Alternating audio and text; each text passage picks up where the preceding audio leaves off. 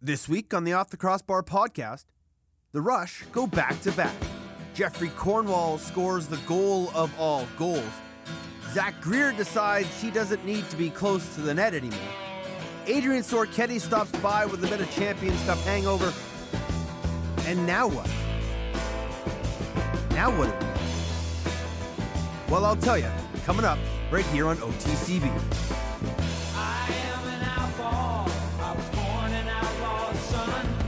The highway is my legacy. On the highway I will run. In one hand I have a Bible. If you'd have scripted it and handed it to me, I probably would still never have believed that that's exactly what was going to happen at the end of Saturday night's Game 2.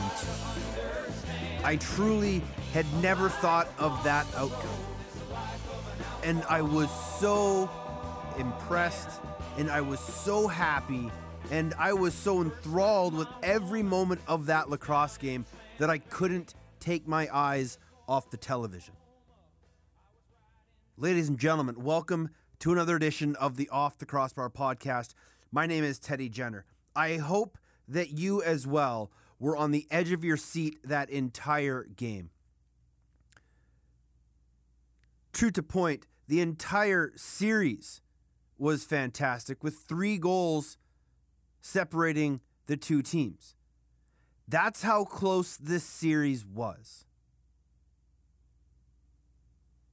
If you want to tell me your thoughts on this show, on the game, anything else, you can email me, teddy.jenner@gmail.com, or you can find me on the old Twitter box at Off the Crossbar, because there's a lot of things to talk about. There were a lot of things to talk about, and we will talk about some of them. I think all the credit has to be given to Derek Keenan, Jimmy Quinlan, and Jeff McComb for the work that they did in preparing this lacrosse club for this series and this game. I'm happy for everybody in that locker room. I'm happy for Lee Genier, who has completely revitalized this organization. I'm super thrilled for Bruce Urban, even though people in Edmonton are still pissed off. I've known him since the start of this organization, and I couldn't be happier for him to see success in this new city, because it's all he ever wanted. I'm happy for a longtime friend of mine, Aaron Bold, who was able to just find a completely different realm of goaltending in the last half of this lacrosse season, in even the last month of lacrosse. I'm stoked for Jeffrey Cornwall, because he maybe was one of the most unlikely of characters to score that goal, even though he's one of the Rush's best transition players. And then to see his exuberance after the game. And yeah, the kid dropped 2 F-bombs. Good on him. Nobody can be mad at that. He just scored a goal that will go down in the annals of history as one of the greatest goals ever scored in the National Lacrosse League. On that stage and in that capacity of mindset, he's able to pretty much get away with anything.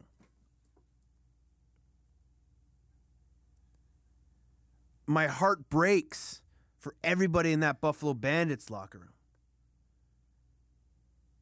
For another longtime friend and former teammate, Anthony Cosmo, and for Chad Culp. That loss has to sting for everybody in that room, because they are one hell of a lacrosse club. And they put it on the line night in and night out for 20 plus weeks.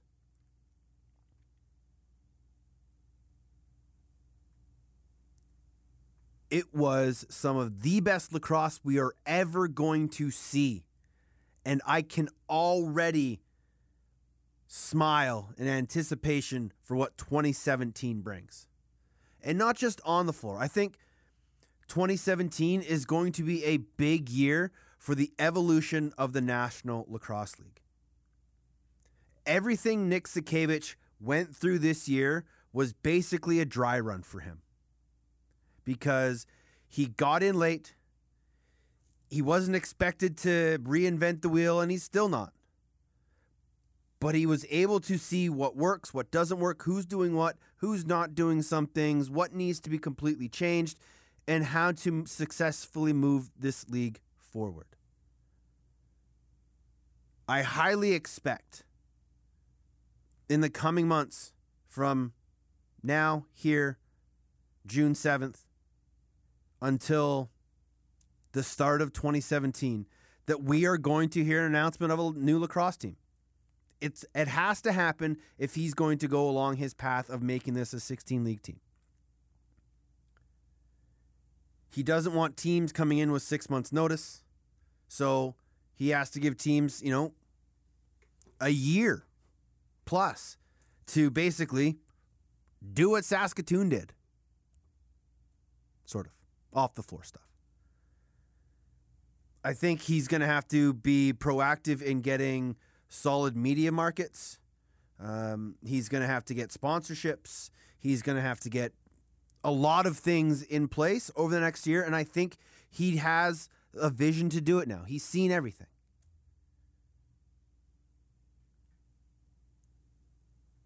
And if the teams are going to be as good as they were this year, the on-floor product will be even better than it was in 2016. Almost a year ago to the day, I sat here and I said, man, in 2016, I wonder what's going to happen with the scoring record. I don't think anyone's going to come close to Sean Evans. There'll be a couple guys over 100, but it'll be like a 112, 114. Maybe someone gets to 117 kind of season. I was proved completely wrong. So what happens next year? Even more top-level talent is coming into the league. The Rush have 3 picks in the first 9 draft picks. Just think about that for a minute. The defending 2-time national champions, who only made 2 significant roster changes from the year they won in 2015, drafting Dan Taylor and getting a healthy Curtis Knight back, are now going to add 3 of the top 9 and 2 of the top 3. They have first and third. That's just stupid. Derek Keenan, you are a genius. I don't know how. Some things I do know how. But I just truly don't know how he's been able to do this. And his teams have never waned since he's taken over. He's just constantly built his team up. So I'm excited for 2017. There's lots to look forward to. There is tons of hope for the National Lacrosse League going forward. Saskatoon proved that if you can go into markets that are starved for pro sports, you can succeed. I still don't really like the idea of going to really small markets or, medium-ish sized markets. I still think the National Lacrosse League needs to be in big draws. But proving what Saskatoon can do and did is just remarkable. And so there's a lot to be excited for 2017. And I'm excited still from what happened Saturday night. And wow. I've gone back and watched that game a couple times. I've talked to people who watched it, and everyone was just in awe and blown away by not just the game, but the whole environment in Saskatoon and everything that was going on there and how loud it was and just how the players seemed to feed off of that crowd. It really reminded me of 2010 when the Vancouver Stealth won against Toronto. I guess, sorry, they were the Washington Stealth at the time. Against Toronto in Everett. And the Stealth were down, and the crowd started getting into that game late, and they really helped spur that team on, and they ended up going on to victory. That's how impactful a crowd can be.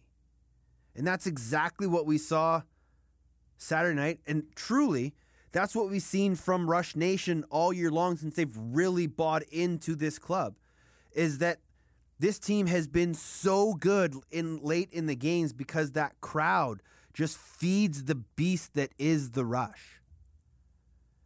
And you talk to any coach or anybody that has played that Saskatchewan Rush team, and they will all eventually say the same thing, that the Rush are just on a completely different level.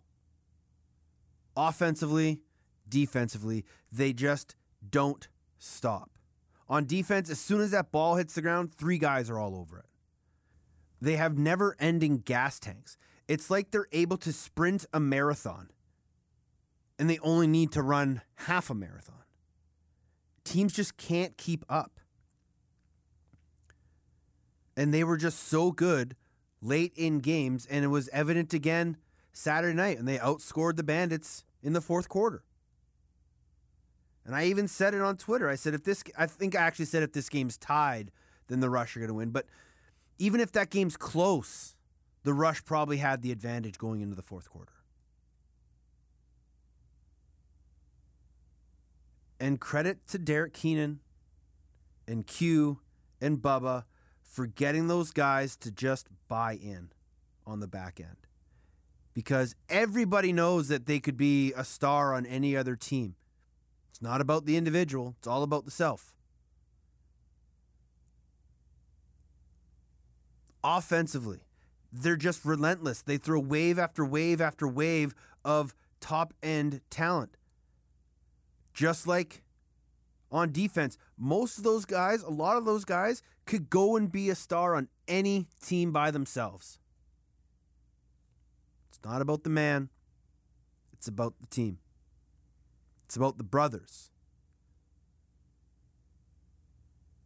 And they are 2-time National Lacrosse League champions, and I still can't believe it. I'm a proud alumni for that association. It sounds weird, I get that, right? But I was there for the first 2 years. I can say that. It's just awesome to see how far that group has come.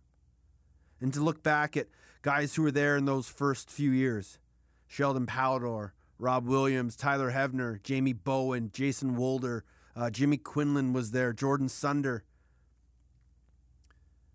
Chris Gill spent some time there. So did Dan Stroop, Matt Disher, Kevin Howard, Brad Darren, Kerry Krzyzewski, Jason Clark, Randy Daly, Matt Giles was there. Darcy Berthume spent some time there. Dwight Metke, Patty Campbell. The original days of the Edmonton Rush, we were a ragtag group. We were bad that first year. And now, 10 and 11 years later, from 1-15 to back-to-back champs. It's pretty sweet, man. We're going to talk to Adrian Sorichetti in a little bit, but I'm going to have to talk a little bit about the final goal, just because, well, wow. Cornwall knocks the big man down, shot, and just getting a piece of it was Aaron Bold. Loose ball in front of Jeff Cornwall. Jeff Cornwall's in alone, a chance to go ahead. Cornwall scores!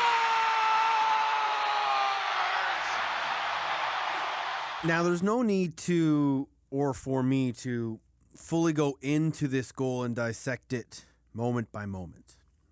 That's Stamper's job. He breaks guys' plays down like that. That's his thing.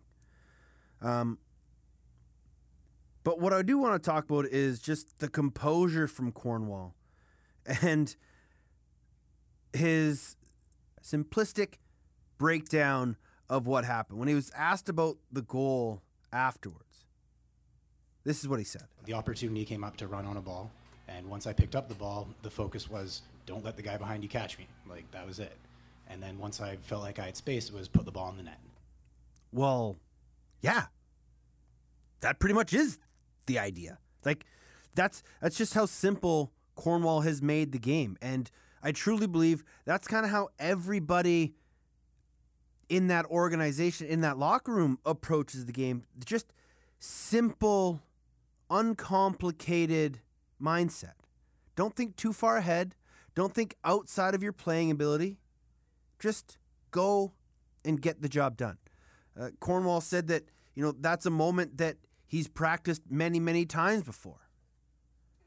And he takes those opportunities in practice so that he knows what's going to happen in those situations. And, well, you can't always emulate 15+ thousand people screaming with 12 seconds left in a championship game tied 10-10. But at least he can mentally practice that. Mentally rehearse the moment in his mind. And he was ready. And it was just like Jeremy Thompson at the faceoff dot. He was ready. Aaron Bold in the crease. He was ready.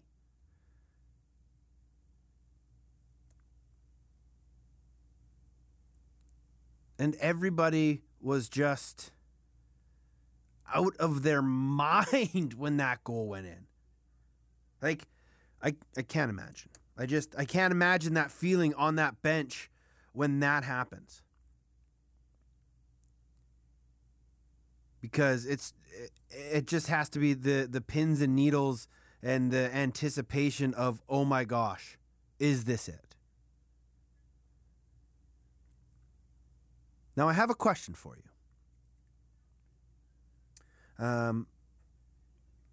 There was an article on the forums that for some reason has been down for the past 2 days, so it's weird. It's like the Rush crashed the internet.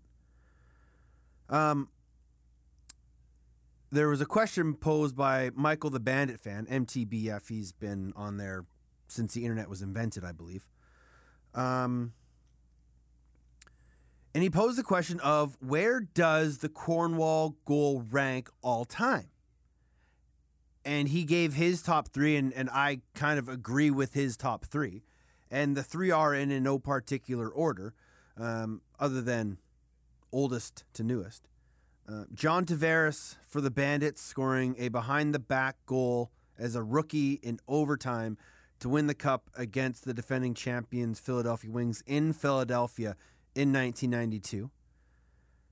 Caleb Toth scoring with 0.3 seconds left as the Toronto Rock beat the Rochester Nighthawks in the ACC in 2000.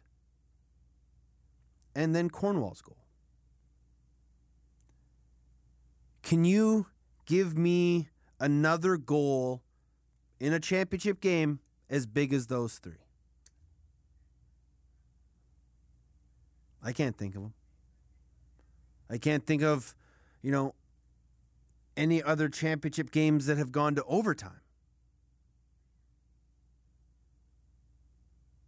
Let alone have a goal scored, like a game-winning goal like that at that magnitude. Those are the only three that I can even think of. I'm sure there's some old school scholars that can remember stuff back in the day, but I think, again, I put this poll, it's still up on my Twitter account, @OffTheCrossbar, it's pinned at the top, of which one do you think is the greatest goal scored of all time? And I still don't know. I think, Toth's is amazing, but, it was either going to be him or Doyle who took that shot, and they shaded it to Doyle, and Caleb had all the time in the world to let his 103-mile-an-hour cannon go that blew past Pat O'Toole and just sent the place into hysterics. Like, that was awesome. JT's was on the road. As I said, he was a rookie. They were in overtime, and he scores a greasy backhander against Dallas Elliott to win the game. And he was a rookie in 1992. And he scores that goal. Like, the audacity to throw that. And then you have Cornwall, probably the most unlikeliest of the three. Picks it up, runs down the floor, scores in transition with 12 seconds left. The place goes bonkers.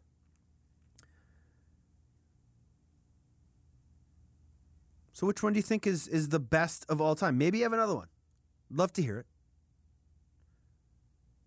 But those are the three. And JT's is currently in third because I think most people haven't seen it or didn't really understand the magnitude of the goal. It's a backhander from a rookie in overtime against the defending champs on the road. Like, that's massive. But I think Cornwall has to be the cake taker just because of the unlikeliness of who it was and everything that surrounded the goal and everything that was going on. And, you know, the fact that he had laid the hit on Dane Smith that made him pass the ball and then, you know, outworked Daner for the loose ball, who ended up unfortunately falling, but got back up and tried to catch Cornwall. And then Cornwall just calmly, boom. Bingo. The Bandits had a chance. They had a chance. And I've gone back and watched it and watched it and watched it. And this is how it went down. Mitski, Rubish, and Cornwall. Smith runs it in. Smith quickly over to Veltman. One-timer and a shot and a save. Aaron Bold dumps it down. That's it. Your winners and still National Lacrosse League champions are the Saskatchewan Rush. Nice call, John Fraser. Cracked a few times. It's expected. It's expected when you're excited like that. John did a great job of calling the game. Great to see Casey Guerin in the booth. They did the SaskTel call and the radio call on 92.9 The Bull in Saskatoon. Then on the TV side, it was Andy McNamara and Brian Shanahan with Ray Phillips. Many of you may have been wondering, who the heck is Ray Phillips? I wondered the same thing. He was a local Saskatoon guy that's done some stuff for the CFL and for TSN, so it was kind of a logical fit. But I didn't think he did that bad of a job. I think he did a pretty good job, actually. Everybody did a great job, including the Rush defense on that last play. The reason why I kind of wanted to play for you, and if you go to the NLL website, nll.com, go to their video section, you can see this play. And what you'll notice is that as soon as the play's blown in, Kyle Rubish basically jumps the route, as they say in the football world, and basically went right at Dane Smith. And one of his teammates, I think it might have been Chad Culp, was just trying to set a screen for him, but Dane wasn't going to be able to get to a good shooting angle. And so he made the pass. It was actually to Ryan Benesh, not Daryl Veltman, who ended up getting the last shot. But again, it's the Rush just being prepared for what was to come. And they weren't going to let Dane Smith have a sniff. And you kind of knew that, which kind of surprised me why they would have Dane run that ball down.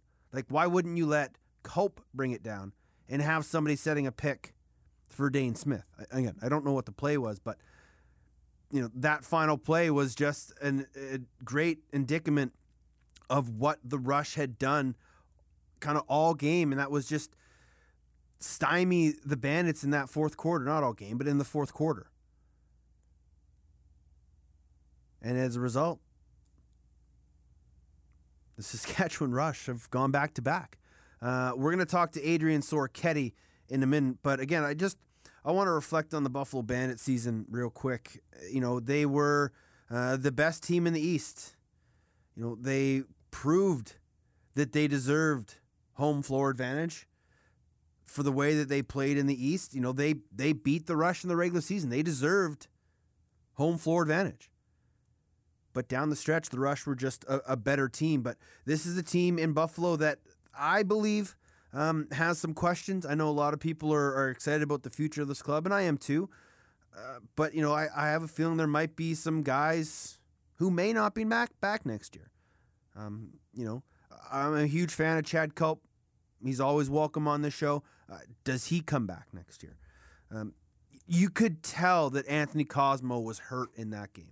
Maybe not badly, but, you know, he had been hurt much of the year with a lower body injury. He'd come back and he seemed to be okay, but the way Cos plays and the way unfortunately, that players kind of go at Cause.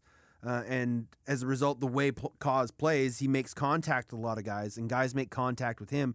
His legs take an absolute beating. And it didn't help that the first goal of the game, pretty much like the first couple possessions of the game, Mark Matthews went right at him and dove and scored, and there was contact. I'm not saying it's intentional by any means. It's just what happens when you have a 6'5" body diving across the crease and a goalie that wants to stop him, who's athletic, challenging the play. And you could tell that Cosmo might have, re-aggravated that lower body injury. It really looked like it was a leg injury. But you could just tell throughout the rest of the game he wasn't the same. And, it was evident, the Curtis Knight goal that pretty much happened right after, that probably should never have gone in. And then, the deep bombs late in that game, especially this one from Greer, that really just kind of had to have been so deflating for the Buffalo Bandits. Zach Greer, short-handed, 4 on the clock, shoots and scores from half! From half! Zach Greer finds a way to beat Anthony Cosmo! Even though the Bandits were kind of able to regain themselves after that goal from Zach Greer, it never should have gone in, but it did, and it was just one of those cases. And if you really go back, and I've done this a couple times, I've gone back and watched the game, look how many of the Edmonton Rush goals were scored from guys shooting around screens or shooting over top of picks. How many of those goals that went in did Cosmo not see or saw late and only was able to get a kick save pad on it that ricocheted in? And I think that was a huge thing in this game of sometimes you just got to put the ball on net and Anthony Cosmo. And sometimes it's with a lot of goalies. I'm not just picking on Cause. That's with a lot of goalies. Every coach that I've always had, from minor even to my last days, just sometimes you just got to put the ball on net. And when it's late in the 30-second shot clock and you're shorthanded and there's bodies everywhere, sometimes firing a ball on net isn't the worst idea. And when Zach Greer shot that ball from center, it went around like 3 defenders and then through Priolo's legs before it went past Anthony Cosmo. Jamie Shuchuk called it the double 5-hole goal. Pretty much. Like Cosmo didn't even see it from Greer. And as well as he played, to have a few of those goals go in that 95% of the time he's saving. Like, let's be honest. But it was just one of those games. And so, Cause has been in this league a long time. He's not getting any younger.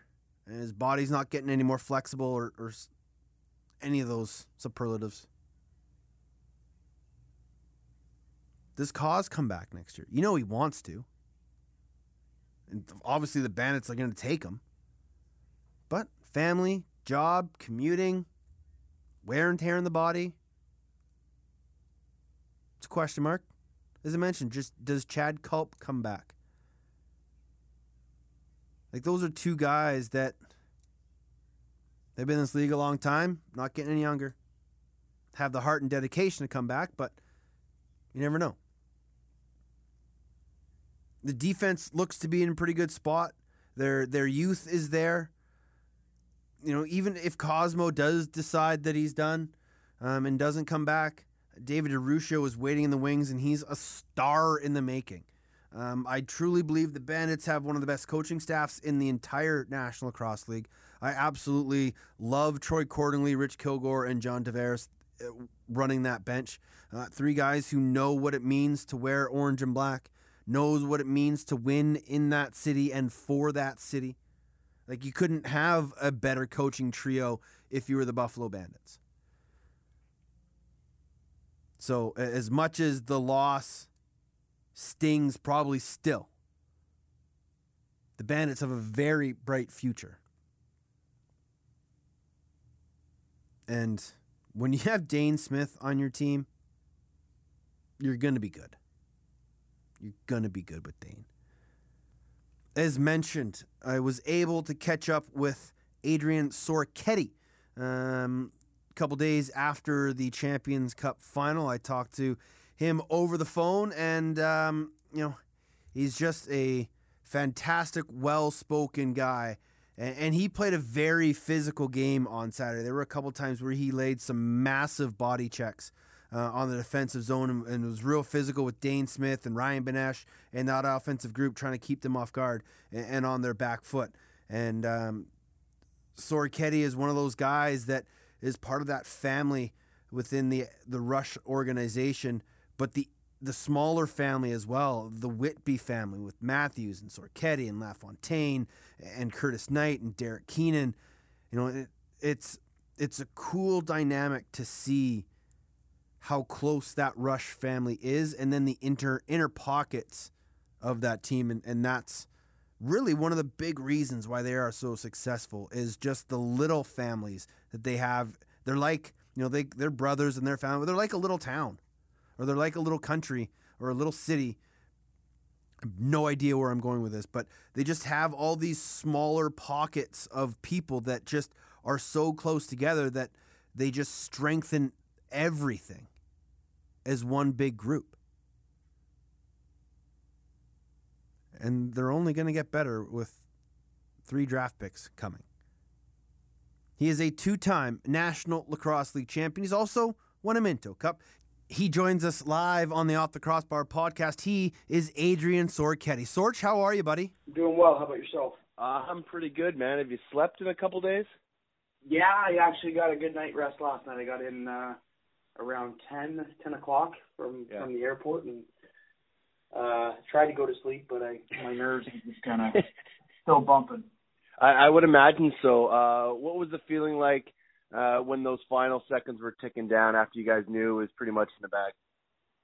Honestly, from experiencing many games in the NLL, nothing's over until that final buzzer goes. But as soon as Cornwall scored, it was just a sigh of relief, because we've been battling all season, all series against these guys, and they're a good team, and we knew that they weren't going to give up. But there was a bit of cushion room there, knowing that we had that 1-goal lead, and to just cap off that final 8-second stretch was something that we've practiced all year, and ending games so stronger than we started. So that helped us with the win. Is that a big part of this team's dynamic of, and especially from Derek Keenan, of being prepared for every situation? Like you mentioned, you've practiced that situation, 8 seconds left, up a goal. Is that just the MO of this team, is always being prepared for whatever happens? Absolutely, yeah. Our coaches do a great job, both on the front end and on the back end. But, sticking to our game plan is something that we've stressed all year. And no matter who we play, our systems stay the same. It's just the minor details that have to be just done 100%. And fortunately for us, the little things that we did during that game helped us come back and to win the game. Is there a more unlikely goal scorer than Jeff Cornwall in that moment? Probably Aaron Bold. But, True, yeah. No, you know what? Cornwall is a great guy, and he's a phenomenal player. And I've been watching him day in and day out at practices and even in games. He does everything for this team, and I'm very happy for him that the final seconds went into his hands, because I don't have any confidence in anybody else but guys like that. Guys that are hardworking, and when they have chances like that, they capitalize on it every time. And that's a moment that all us kids grew up, wanting to have. The game-winning shot on your stick with under 10 seconds to go. If you were in that position, would you think you'd have been as calm and cool under pressure? I don't know. I can honestly say that those moments, you really have to just hone in on what's happening. In the game, when the game's in your hands, not everybody can really say that they've been in situations like that. But to be honest, it does become some sort of second nature. Just like Jeff, he's done that many times in practice. Yeah. He practices that a ton, getting those fast break opportunities. So I think I can speak for himself. It does become second nature, but just the fact that it was just such a big goal, it made it that much more special. When it did go in, was it just pandemonium and chaos on that bench, or were you guys still like, holy crap, we have to, survive? No, I blacked out. I blacked out. I blacked out. Like, I was just screaming at the top of my lungs. Just my body was just so exhausted. And knowing that he scored, and I think I just released all my energy with cheering from everybody on the bench. I literally blacked out for a solid 4 seconds. It's probably a good thing you had that GoPro. Yeah, it was probably a good thing you had that GoPro nearby so you could remember some of the celebrations. I needed that. I needed the GoPro to just literally capture every moment because it happened so fast, and to cherish that moment, that feeling that you get. It's one of the best feelings I've ever had in my life. Your captain, Chris Corbeil, last year when you won it, first gave the cup to head coach Derek Keenan with everything he'd been through. And then this year, the first guy gives it to is Curtis Knight, who couldn't be there with you guys last year. How special of a moment was that for you guys as a team to be able to give that cup to Curtis Knight? He's a family member. I mean, we're all family, right? And that's something that we've preached since day one. And Coach Keenan does a great job bringing certain people on board. And we have a special organization, and it stems from, our owner all the way down to our management team. And Curtis Knight, unfortunately, had a bad injury last year, and was fortunate enough to rehab that and get back. And we won it for him last year. We won it for a few people last year. And Curtis Knight, he's a great player and a great guy. And I'm glad that he had the game that he did because, the first game in Buffalo, some shots weren't dropping for him. But he stuck to his systems and worked hard, and he brings it every weekend. And I'm very happy to be his teammate and to win it again for him this year.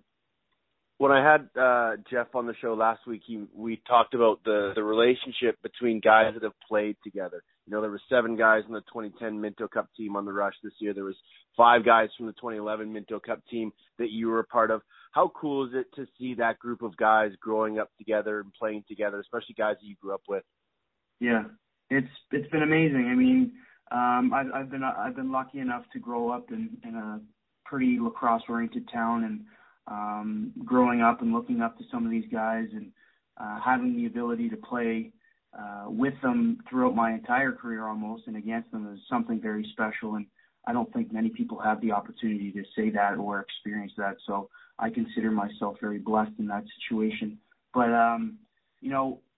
we have a special group that's been on championship teams before, and I do applaud our coaches for keeping us on the proper track and really allowing us to be the players we can be and sticking to a system that works well with us. This was a fairly intense game, as was game 1, but very close and back and forth. There was no big lead bigger than 2 goals. What do you think was the biggest factor for you guys to keep that game close? Because Buffalo was really playing well. Yeah, Buffalo was a great team, and we knew it was going to be tough the moment we stepped on the floor, but we've had our ups and downs. We've been in almost every situation together as a group, and the major thing was just sticking to the system. And like I said earlier, working as a group and keep chipping away at it. And hard work does pay off, especially when you're all working together and you're doing those little things. So I think capitalizing on every opportunity helped us just get the edge over the Bandits. But we applauded them since day one because they've been a battle ever since they beat us in overtime 1918. Yeah. And it was track meet. So yeah, they're a good team. You guys played a very physical and heavy game against Dane Smith. There were a couple opportunities where you had a chance to lay the body on him. Jeff had that big hit on him that ended up leading to his goal. Was that a game plan you guys had to be physical with them and try to keep them off balance? Buffalo's got a lot of great shooters, and I think they do a really good job getting those guys open. But part of our plan was just to keep busy on them, not allowing them to get into their comfort zones and getting those shots off that they have been all year. But nothing taken away from Aaron Bold. He played a phenomenal series, and I think he bailed us out a lot in this final game, and that goes to show with his MVP of the playoffs. So our defense did a great job, and I think it all started with Aaron Bold right off the bat being focused and being the great goaltender that he is. Yeah, I wanted to ask you about Boldy because like I've known him since we were young and here on the island, and just to see his maturation process over the years from being a backup to now a starter, and to finally get the recognition and that MVP. How happy were the guys to see that he finally got put on top and given that trophy? One of the most focused guys I've ever met, and every time he steps into the locker room, it's business, you know. But he is one of the best guys I've ever met, and he puts a lot of that energy into being a great goaltender and keeping us on track as a defense and keeping us together as a family. And I was very happy for him, and I know everybody else on our team knew that he deserved this more than anybody else. But the fact that we can share that moment with him and hoist another cup, it's just a special experience for a special group of guys. Last year you guys went to Vegas. Am I correct to understand this year you're going to Mexico? The word on the street is Mexico, so we're trying to sharpen up our Spanish a little bit. But no, I mean Bruce is a phenomenal guy, and you know, the owners and the whole organization and the management team put in countless hours and just so much effort into making this first year in Saskatchewan a special year, and our fans did a great job embracing us and, you know, allowing us to come in, and they really brought it every game, and I think that was part of our success, is having the fans behind us. But yeah, Mexico is going to be the cherry on the top, and the rest, you know, is history, I guess. The rest will be on a GoPro, I guess. I will be packing a GoPro for sure. Yeah. Stay tuned on that. I'll be making a nice video for everybody. It was kind of, you know, a crazy 365 days for this organization. You know, you win the cup in Edmonton, and then everyone finds out the organization is moving, and there's all these questions of whether it's going to be successful and how the Saskatoon market is going to accept the pro lacrosse game. And right from the jump, it took off and just gained momentum. And then the way this year capped off, has there been a crazier year in lacrosse that you've seen of just back and forth in two different cities like that? I'm a little speechless when it comes to our whole process and switching over. And, you know, I've had a lot of questions from even local people, like, what did you expect when you guys were moving? And honestly, I didn't have any crazy expectations. I just knew that we had a few jobs when we got there, and one job was to, you know, stay committed, stay on the track and win another championship. And I think our fans slowly but surely hopped on the bandwagon, and, you know, come that final game, I think they were back behind us. I think the whole province was behind us 100%, you know what I mean? So it was a great experience, and I couldn't be any more happier for Saskatchewan and everybody that was a part of it this year. It was kind of cool to see when I was there for the West Finals. They were playing all those little vignettes of different sports celebrities wishing the team good luck in the games, and they just had countless of people that I had no idea had any connection with the Rush from all walks of life. But then you guys get felicitations from the Prime Minister, Justin Trudeau. It's got to be a pretty cool feeling to see the PM taking notice.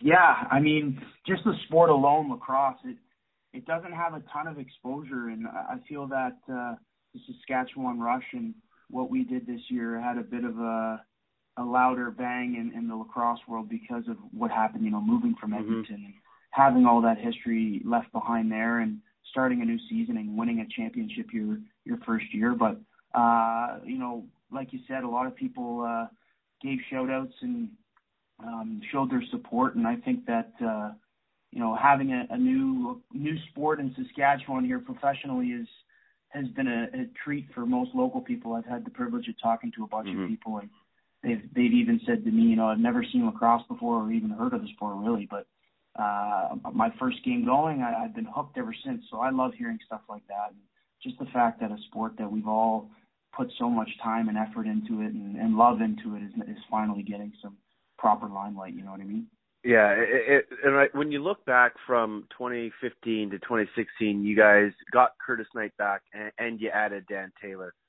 This year you're going to get the first and third pick in the drafts. Like, you guys have a wealth of talent. Is it ever a bad thing to be in that position? To be in a position of picking the first couple. But just to continually be rebuilding, and like you're not losing talent, you're just always getting better. Is there ever a time where it's too much? I'm not 100% sure. I leave that professional management to Derek Keenan. I mean, he knows exactly what he's doing, but I feel that he brings on certain people, character people, because at the end of the day, you don't need the top scorers in the league to balance your team. It's more so who's gonna battle for you in the corner and who's gonna do the nitty gritty to get those guys open. And to build a better team, I think it starts with guys in the locker room. Locker room guys that are true friends and true family, and just understand that it's family first, and then lacrosse comes second. What do you think the conversation at the Keenan dinner table is going to be the night before the draft, or the night after the draft, even if Derek doesn't take Ryan? Oh, I have no idea. I know Ryan knows that, and Derek knows that only the best intentions are through the draft. And Derek is Coach Keenan is going to be coaching us this summer in Brooklyn, and Ryan has the opportunity of playing. So I think he's a great player, and he's an even better person. So I wouldn't be surprised if he landed in a position of high draft choices, and he's the type of kid that would make a big impact on any team that he was a part of. So we'll see. I know you're a busy guy and you got a lot to take care of, but quickly, how's Paradigm Lacrosse going?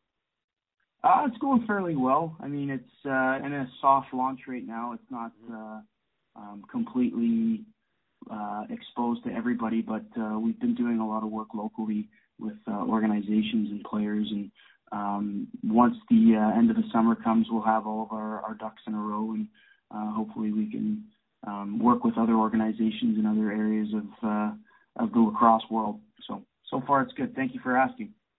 You are a back-to-back National Lacrosse League champion. Did you ever in your wildest dreams think that would happen? My mom asked me that on the way back. My dad actually went to the game last year, and my mom couldn't go. And I know prices are a little crazy these days, but I was fortunate enough to surprise my mom to come out. And nice. She asked me that question on the way home, and I said, no, to be honest.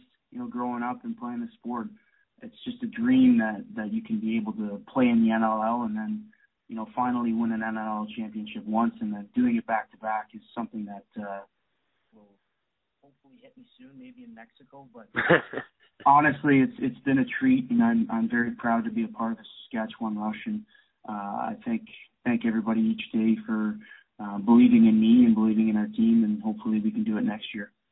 Well, there's no signs of slowing down. You guys are the best team in the National Lacrosse League, and you're a two-time champ. Enjoy the moment. Congratulations, and thanks for giving us some time. Thank you very much. Talk to you soon. There he is, Adrian Sorichetti of the Saskatchewan Rush and of Paradigm Lacrosse. You can find him on they're on Facebook, Paradigm Lacrosse. They're also on Twitter at Paradigm Lax. That's PARADIGMLAX. They're a strategic lacrosse development systems company. Basically, they're just helping kids get better. Simple. Professional athletes, professional players, teaching future professional players, making them better. They have speed season going on right now for kids just trying to get faster, get better. So I think they're doing a fantastic job.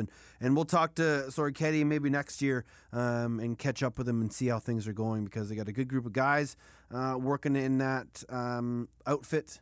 And, as I've always said, the more opportunities kids can learn from pros and guys who have been in this game, the better. So I want to thank Adrian Sorichetti for stopping by. Speaking of learning from the best and guys who've been in this game, I kind of teased off the top, now what do we do? Now that the lacrosse season in the National Lacrosse League is over, what next? Well, for fans up north, the Canadian summer season is in full swing. It's early June already. So that means that the minor season is kind of slowly wrapping up. There might be only about 6 weeks left in the minor season. The senior ball and the junior ball is well underway. Who would have thought the Maple Ridge Burrards were going to be 4-0? Out east, they're still slowly getting started. But there are some, Oakville beat Six Nations last night.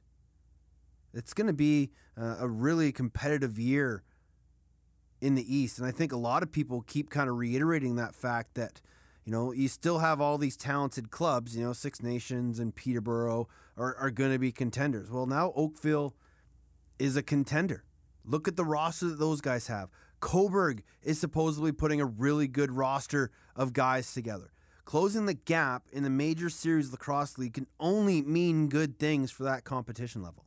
Because for far too long, it's been Peterborough or Six Nations, Peterborough or Six Nations, Peterborough or Six Nations. Then there was Brampton. And then Peterborough, Six Nations, Peterborough, Six Nations. Then you threw in Brooklyn. And then Peterborough. We need different clubs going to the big dance. And that's why, as much as it pains me to say it, I love seeing Maple Ridge at the top of the standings. They've often been the vilified foe in the Western Lacrosse Association. Everybody wants to beat Victoria, but in the mindset, nobody likes Maple Ridge. And they're okay with that. They're cool with it. And they just go about their business, and Rob Williams is just slowly building a team that's still missing Ben McIntosh, Jarrett Davis, Dan Taylor, Connor Goodwin. They're going to get 4 more offensive players back. And they haven't had those guys. They just got Riley Lowen back. Frankie Chiliano is now back. Kevin Reed's suspension was appealed and withdrawn. Daniel Amesbury is going to get 5 and probably more, maybe more. But this team is 4-0. They just beat Victoria in OT. And they're 4-0, which is awesome for WLA Lacrosse. Mike Messenger was just announced that he's coming back or coming to the New Westminster Salmon Bellies today.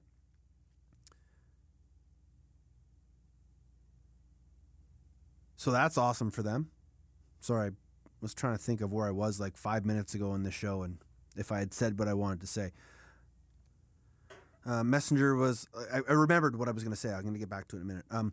Messenger was rumored to be going to go play out east in the MSL and play some MLL as well. But great news for WLA Lacrosse fans that Mike Messenger will be back in town for the summer. So that's good news for him.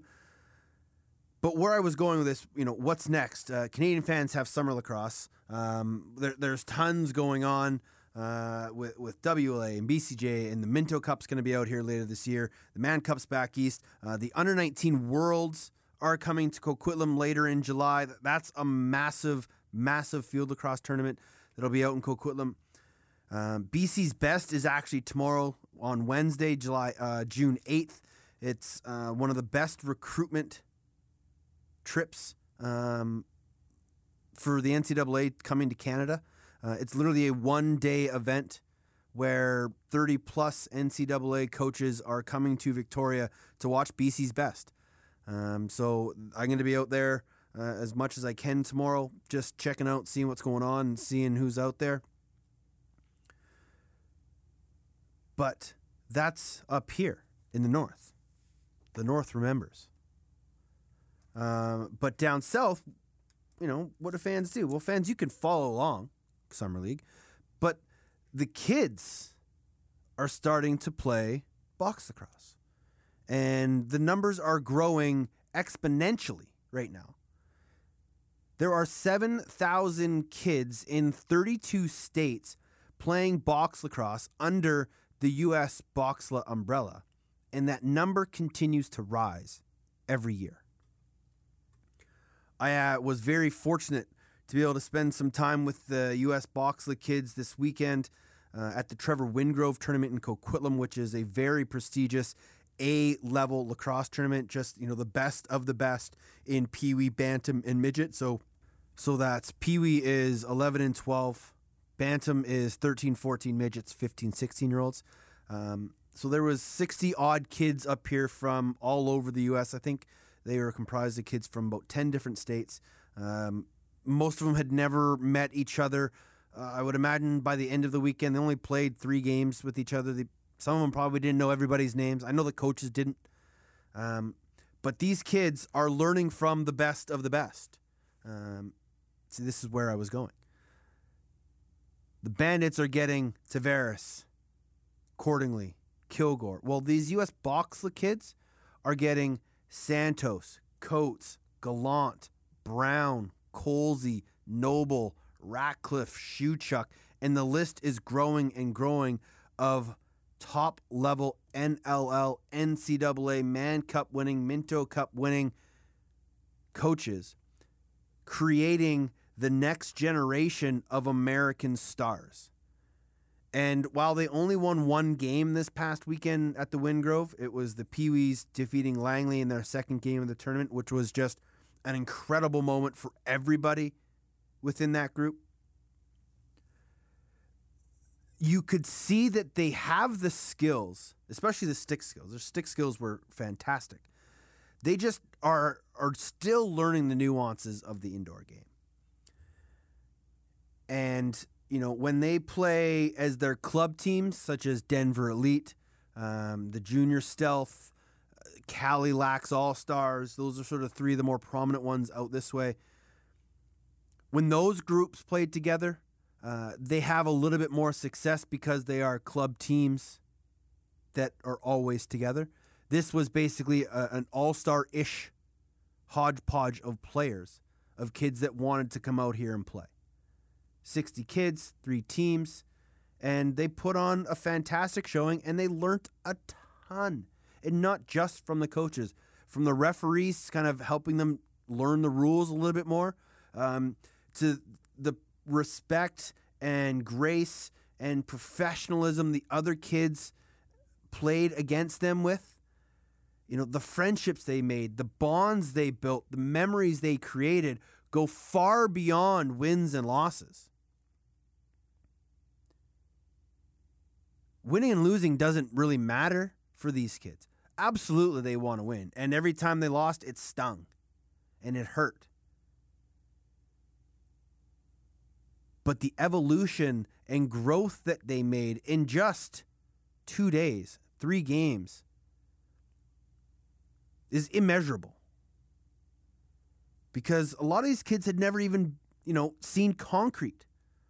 Or, because a lot of the leagues play like a hybrid system where there's not a lot of checking. A lot of these kids had never been properly hit before. So it was a real eye-opener for a lot of the kids and a lot of the parents. But it was just so awesome to hang around with that group and just get to know some of the kids and talk to a lot of the parents and just watch them be kids, playing in a different environment, learning a game that's still pretty foreign to them, and still have some success. The growth is incredible of these kids. I saw and talked to one kid who had only been, playing box for a couple years. His first year, he was a Pee-wee and he kind of really struggled with it. And then in 2 years now, he's one of the most experienced players on the Bantam team, one of the best players in 2 years. And he didn't look out of place playing against some of the teams from up here. Sure, when they played, the Coquitlam Bantams or the, Maple Ridge Pee-wee team that's coached by Kurt Malosky, they got their butts kicked. But they also had great showings. Like I said, they won one game. The Bantams, I think, took New West to a goal. The midget team had some struggles. But again, they were pushing teams into deep water in the third period. And it was just awesome to see these kids having fun, playing a new style of lacrosse, and just embracing it all. And the best thing that I took out of all of that was literally every parent that I talked to and every kid that I talked to said that if they could play spring box instead of spring field lacrosse, they would do it in a heartbeat. But there's a lingering thought process of, well, if my kid doesn't play field, he's not going to get noticed by NCAA coaches and scouts. As I said in my article, here's a secret tip for a lot of you American fans and parents. NCAA coaches love guys with box experience. It's only going to make your kid better. If you go to the US Boxla website, it's usboxla.com, You can click on their teams, and you can click on pretty much every one of the kids that were on these travel teams this weekend, and it'll kind of, ask them what they like about box lacrosse, and they'll all say the same things. I like the physicality and the roughness and the hitting. I like the speed of the game. I like that you got to play offense and defense, and that it's not just one guy. Everybody's has to be a part of the team. And that it makes my stick skills better. Every kid said it. And it's true. So parents, if you think that your kid playing the box lacrosse in the spring is going to hurt his chances of going to the NCAA, it's only going to help. So there are some things that are still down the road. I kind of talked about, Isle Indoor has done their awards, so we're still waiting league awards. Those usually happen in September at the big banquet at the end of the year that coincides with the Hall of Fame. The draft is in September. Minto, founders, presidents, provincial championships, the Canada Day tournament, U.S. Nationals in San Jose in in August. There's just because the NLL is over doesn't mean lacrosse season is done. Heck, the MLL is still playing. Go watch the best field lacrosse players in the world. Why wouldn't you? I love that stuff. I just wish we could see it more up here. I just wish we could see it more. Go ahead and tell everybody I'm the man, I'm the man, I'm the man. Yes I am, yes I am, yes I am. I'm the man, I'm the man, I'm the man. I believe every lie that I ever... One last point of business before we get out of here. It is the man of the week. And I could have picked Jeff Cornwall because, let's be honest, he scored the game winner. I could have picked Aaron Bold because, let's be honest, he was the MVP. I could have picked Robert Church. I could have picked Ryan Dilks. I could have picked Kyle Rubish, Chris Corbeil, Riley Lowen, Sorchetti, LaFontaine. Oh, wait, what am I doing? Pretty much everybody on that Rush organization deserves to be the man. From Bruce Urban through Lee Genier, through Derek Keenan, all the way through to the athletic trainers, you are champions again. The city is a city of champions. A city starving for professional lacrosse and a professional sport that absolutely embraced the professional lacrosse game. One of the best quotes from Bruce Urban was that they turned spectators into fans. And that's a true example of why this organization worked and why they had so much success on the floor as well as off the floor. They're probably going to sell like 13,000 season ticket holders next year. Like, this is going to be what Colorado was 10 plus years ago. What Philadelphia was like way back in the day. What Buffalo was like back in the day and now. What Calgary is slowly becoming. What every other franchise now and forever to be modeled after. And they're the champs, baby. Two-time champs of the National Lacrosse League. And for that, they are the men. Yeah, you can tell everybody. Go ahead and tell everybody. I'm the man, I'm the man, I'm the man. Yes, I am, yes, I am, yes, I am. I'm the man, I'm the man, I'm the man. Now that the National Lacrosse League season is over, it doesn't mean that the OTCB podcast is done. We will no longer be posting just with the NLL radio crew. We'll just be covering pretty much everything. The NLL season may be over for the playing, but there's still plenty of news and notes to come. And as mentioned, there is still a crap ton of lacrosse yet to be played. Again, if you want to get a hold of me, you can. You can email me, teddy.jenner@gmail.com. You can find me on Twitter @OffTheCrossbar. I hope you all have a great off season. Enjoy your summer, and we'll talk to you in a week's time. Be excellent to each other. In one hand now